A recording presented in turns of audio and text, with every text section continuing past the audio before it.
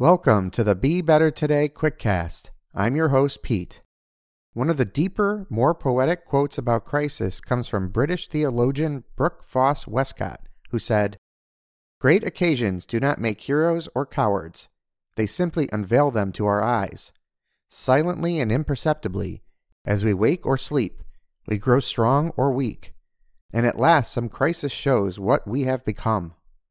This quote is a longer version of a line I repeat often. Adversity doesn't build character, it reveals it.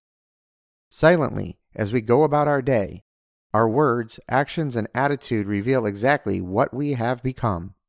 A crisis is a great occasion to reflect inward briefly before we act.